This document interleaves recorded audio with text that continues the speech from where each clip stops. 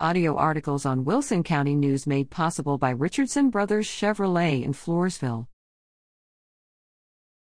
3 fire departments respond to Memorial Day blaze. Firefighters successfully subdued a May 30th fire on FM 775 north of Floresville that looked worse than it was. Smoke from the fire, burning in a field not far from Floresville North Elementary School, could be seen from US 181. Fire crews were alerted to the blaze at 5:56 p.m., according to Wilson County Fire Marshal Edwin Baker. Wilson County Emergency Services Districts, ESDs, 2 and 5 and Bexar County ESD 10 responded. Wilson County Sheriff's deputies also attended the scene. Despite the fire's proximity to some power lines, Floresville Electric Light and Power System Chief Executive Officer Mark Croson said the utility was not impacted.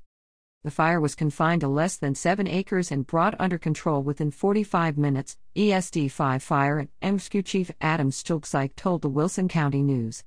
No property other than part of the field was damaged, Stulpsyk noted. No injuries were reported, but a District 1 fire and rescue EMS unit stood by. Because the fire spread from the roadway, ESD 2 Fire and Rescue Chief Adam Marconi suspects either a discarded cigarette or a dragging piece of equipment sparked the blaze. Fire can spread easily in the low humidity we are having, Marconi said. Even with rain, things can dry out in only about 3 hours. Burn ban. Wilson County remains under a 90-day burn ban, approved April 25 by county commissioners.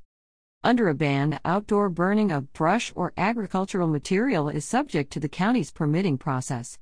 To obtain a permit, call the County Health and Public Safety Office at 800-3393-8503 during business hours the day before the planned burn.